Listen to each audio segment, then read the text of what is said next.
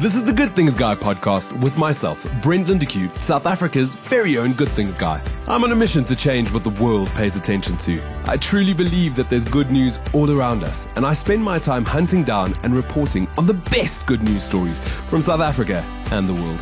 In the Good Things Guy podcast, you'll meet these everyday heroes and hear their incredible stories. Welcome back to another episode of Good Things Guy. I am so excited to have this guest on today. We have traveled a long road around South Africa, sometimes the globe, where we get to do really good things, perform good work with charities. Catherine Constantinides. And I've practiced it so hard. She's one of my really good friends and I can't say her surname correctly. I'm going to try this one more time. Catherine Constantinides. That was really nearly perfect. Welcome Thank to the you. show. It's great to have you here. South Africa, we've been through a really rough spot. The world, this global pandemic, it's been traumatic. The word unprecedented, which I hate, but none more so for people that have actually suffered with corona, with COVID. It's bizarre because it's something that is out of reach, because it's this idea that's just around the corner, because we're wearing masks, because we're trying to stay away from it. A lot of us tend to not really come into contact with corona. And a lot of us, now especially, I think it's almost 190 days of lockdown, maybe more in South Africa. A lot of people have become apathetic to this idea. And some people are feeling like, is it real? Like, is it? What's going on? And then you speak to, or you can follow, or you see someone like yourself, good friend of mine, who got COVID and nearly died. Then you know it's real. And that's something that you went through. When did you first know that you had COVID? So next week's going to be 16 weeks, and it'll be 16 weeks since I was diagnosed COVID positive.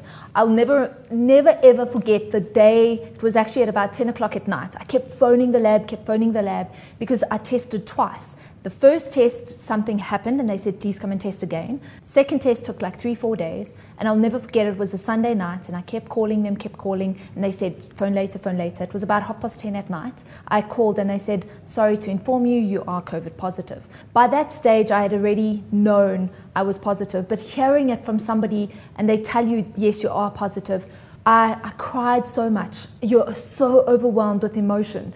I think that the world, we were drowned in information, in panic, in fear. This is the thing, right, is even 16 weeks ago, there were these websites set up. There were apps that you could download. There was the Worldometer, or whatever it's called. There were Coronavirus Global, the World Health Organization. There was this wealth of information, but it was actually just noise.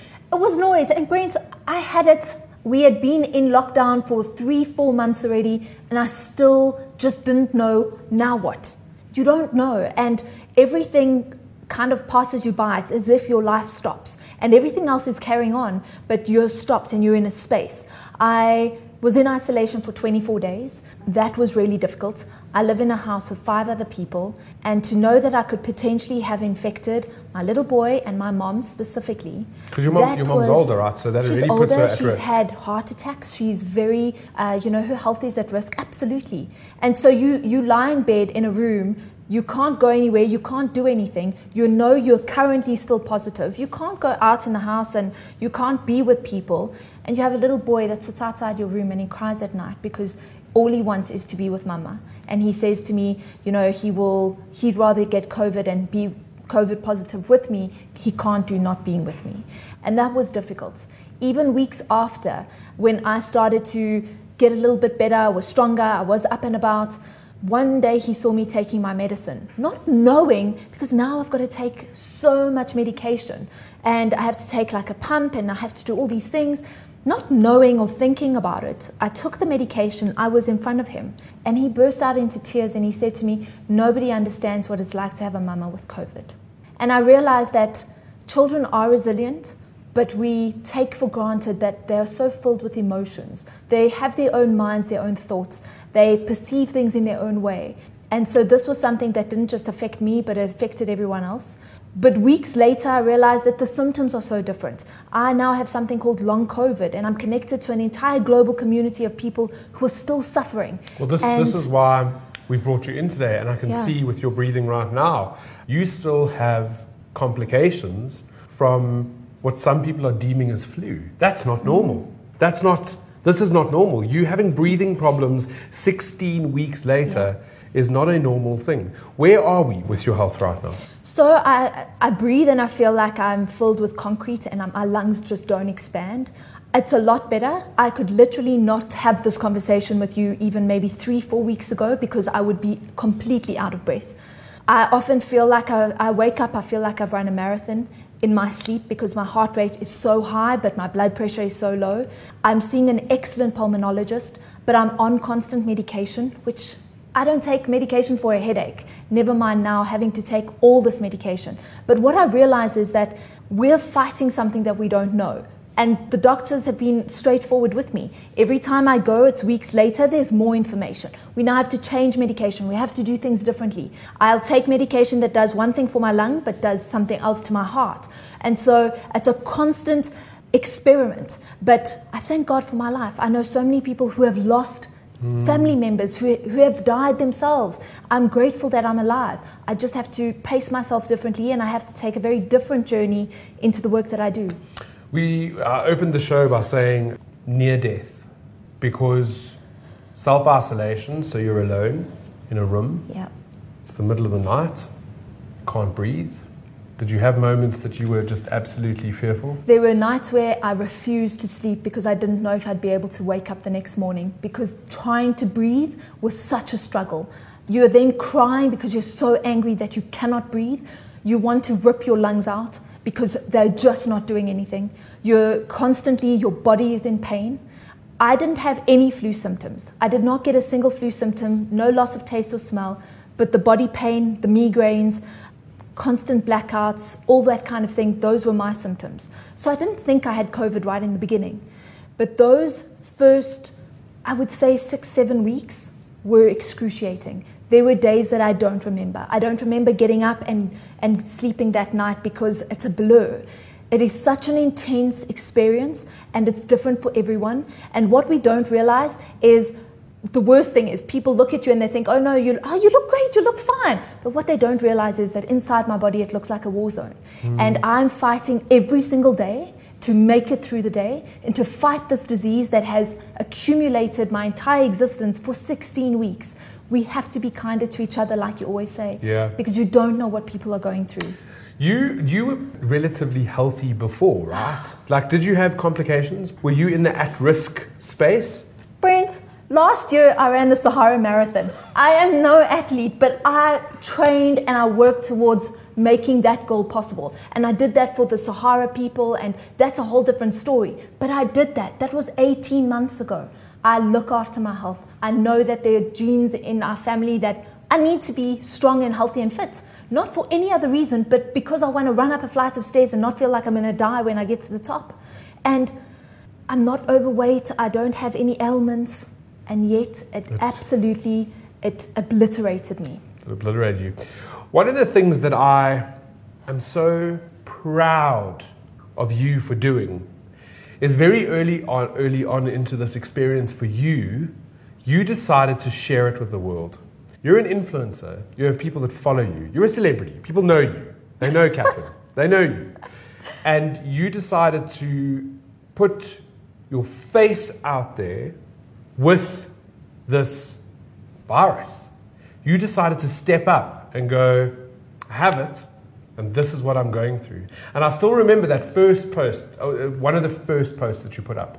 No makeup. You looked you looked sick. You looked sick. And you were brave enough to stand up and go, let's break the stigma. Let's talk about it. I've got it. Let's talk about this. I get goosebumps thinking about it because it was an emotional decision. At the time I was sick, I'd already gone through probably a week, 10 days of intense symptoms. I couldn't breathe. And as much as I battled, do I share this or don't I? And I realized I need to share this. because I need people to understand that this thing is real and this thing is it affects you and me. It's not someone somewhere. It's us. It's our circles. It's our community. And I took that picture and I decided I'm going to put myself as vulnerable and raw as I can be there, because I want people to be able to understand.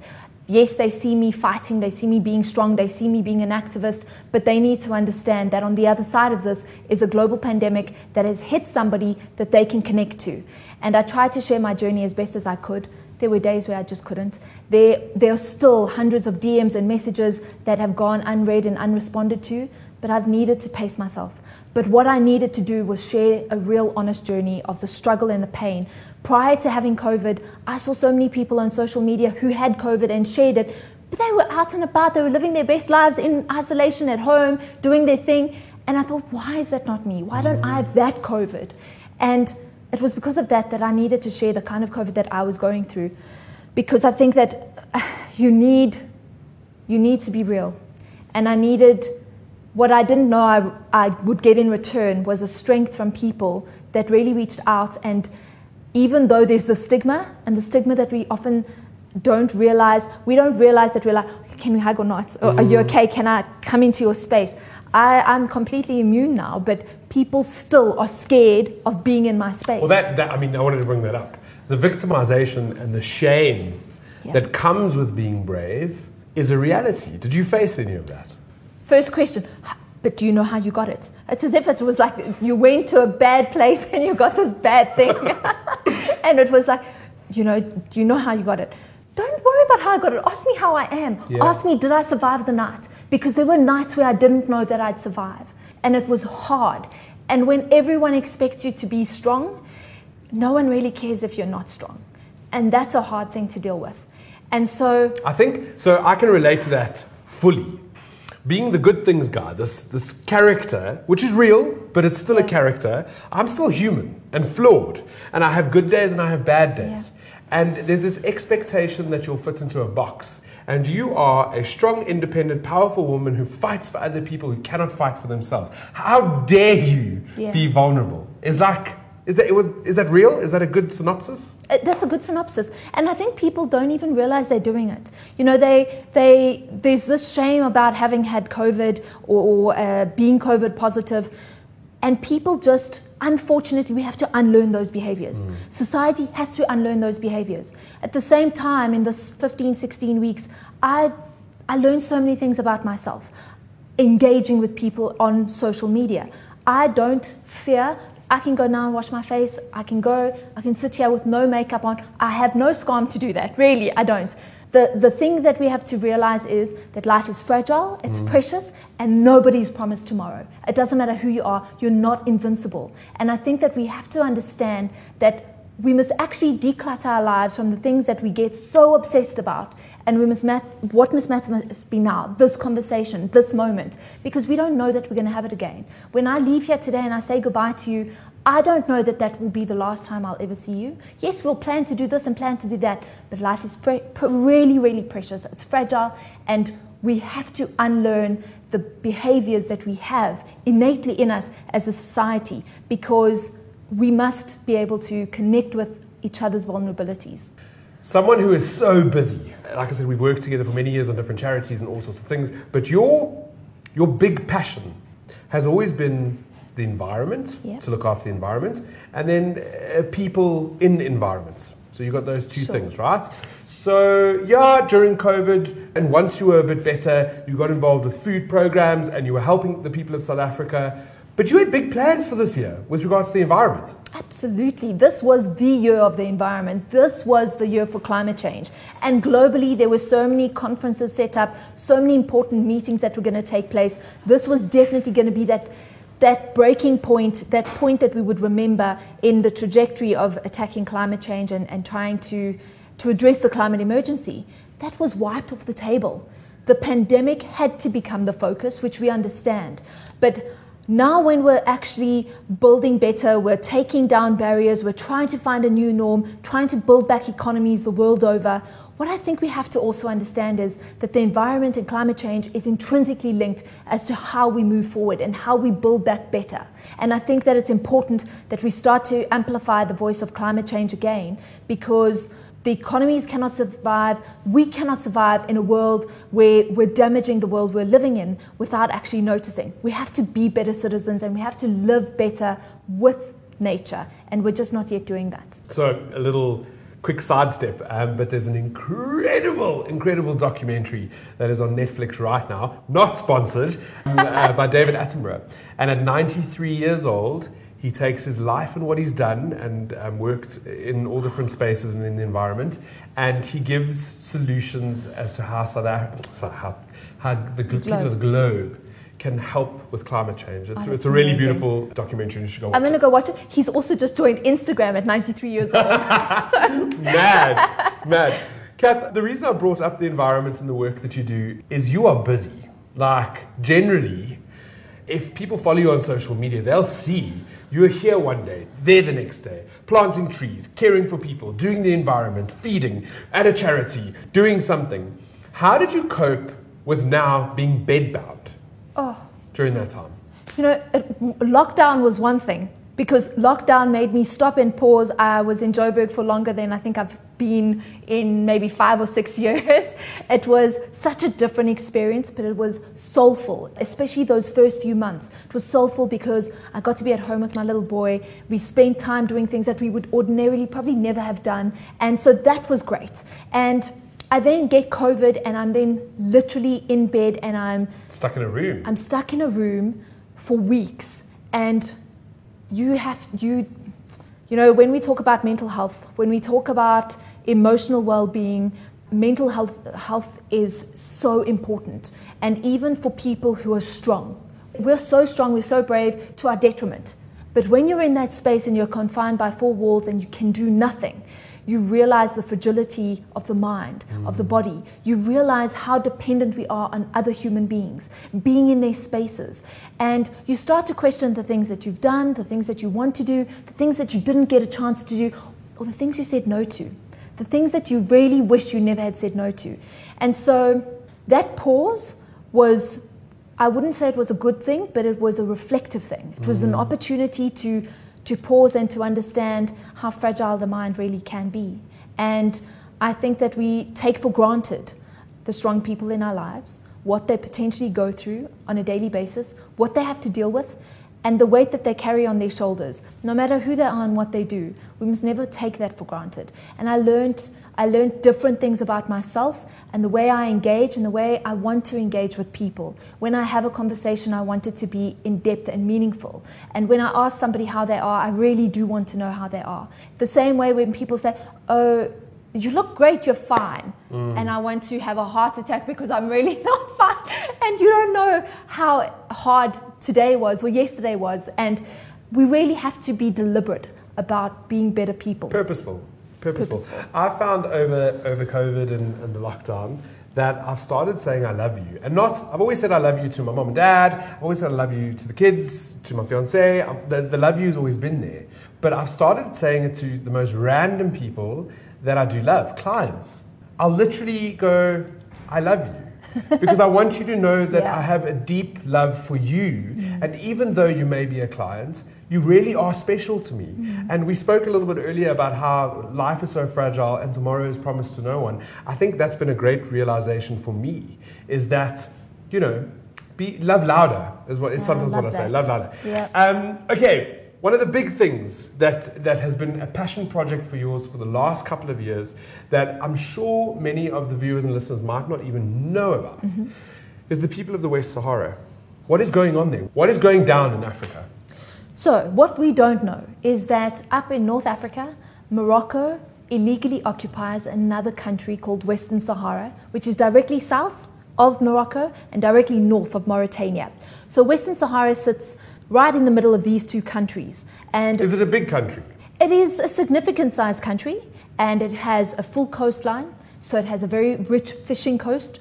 And What we don't know is that Morocco exports, well, part of their economy is that they export 70% of all of the fish that's exported from Africa comes from that region. However, it is fished from Western Sahara. And so they are exploiting the natural resources in a country and have been since 1975. Prior to 1975, Spain colonized Western Sahara. And what they did in 1975 was they left as the colonizing power, but signed something called the Madrid Accord, which is almost to the day, the anniversary. And the Madrid Accord said, if you would like, Morocco and Mauritania, you may take this land, but we want a percentage of the natural resources that are sold or traded, and we'll leave as the occupying power, or as the colonizing power rather. There was an actual armed war, and that war lasted from 1975 to 1991, and in 1991, the United Nations promised that there would be a referendum held within 6 months. To date, that referendum has never come to light.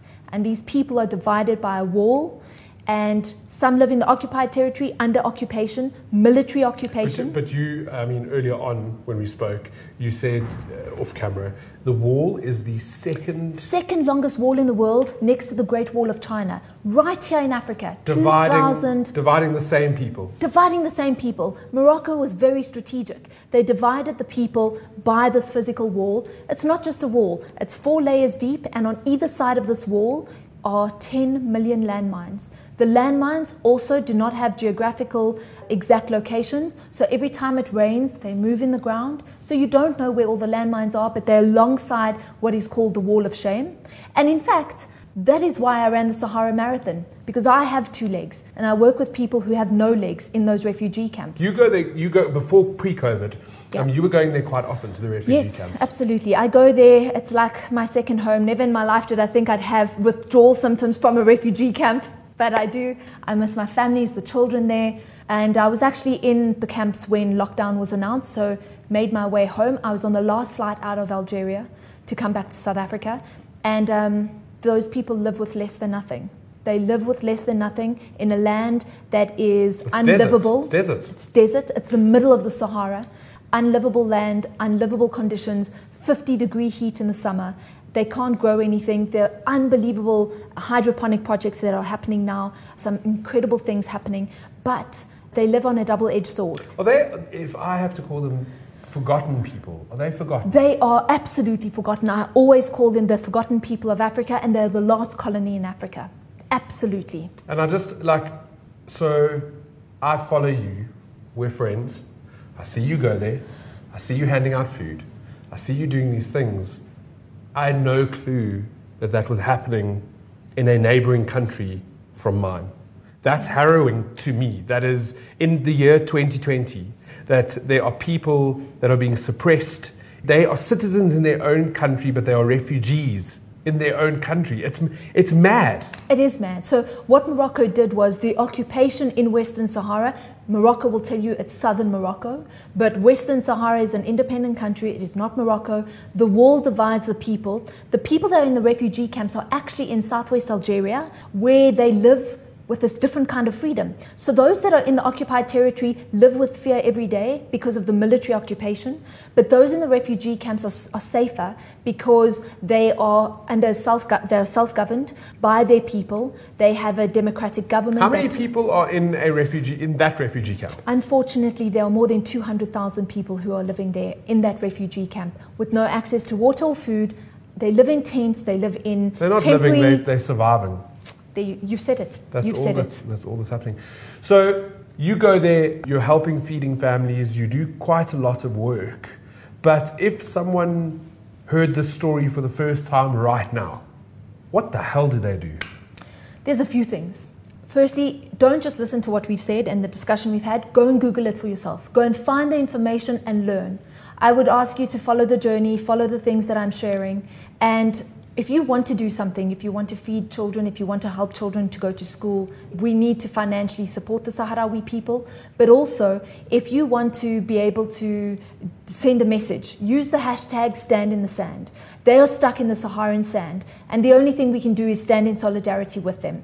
They have no toilets, but they have access to social media, the way of the world. So they go and they look for this hashtag, Stand in the Sand, to look for messages of solidarity. Tag me in posts if you use the hashtag, put it on Instagram, put it on Twitter, and learn more about them. It cannot be that Africa will ever progress if these things are happening behind black curtains where countries are holding us ransom because of resources that they want to gain a foot forward with. But these resources, and unfortunately Morocco has raped the land of Western Sahara with its resources that were meant to build an economy for the people of Western Sahara. But in my lifetime, the Sahrawi children will return home. That is my promise to those children. I don't care how long it takes and what it takes, but I will continue to fight the Moroccan regime, and I will fight it on all fronts, because this injustice, I cannot have lived with these people and not do something with the voice that I have. I love you. And I love you. And I'm very thankful for you. And I'm thankful for your heart. And I'm thankful for all you do, not just for the people of South Africa, but for the people of Africa and the globe. You are an earth angel, if there ever was one. And I want to thank you for spending time with me today on the show. I've got a big lump in my throat, so I have to go. If you want to follow Catherine, you're going to have to search for a very long surname, which I'm going to try to get right again. Catherine Constantinides. No, that's not it. Where do people find you? They can find me on Twitter and Instagram, Change Agent SA, because those platforms said my name was too long. Change Agent SA, Instagram and Twitter, and Facebook, Catherine Constantinides. Or just go to Brent's page, look for the long name, and you'll find me there.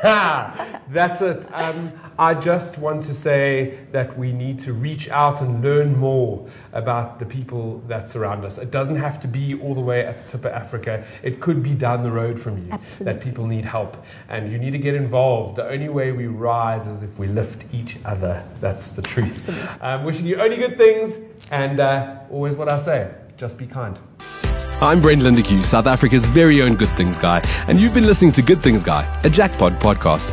For more episodes or to subscribe, rate or review my podcast, go to iTunes, Iona FM or Google Podcasts. Be kinder than necessary to yourself and each other. Thanks, and only good things.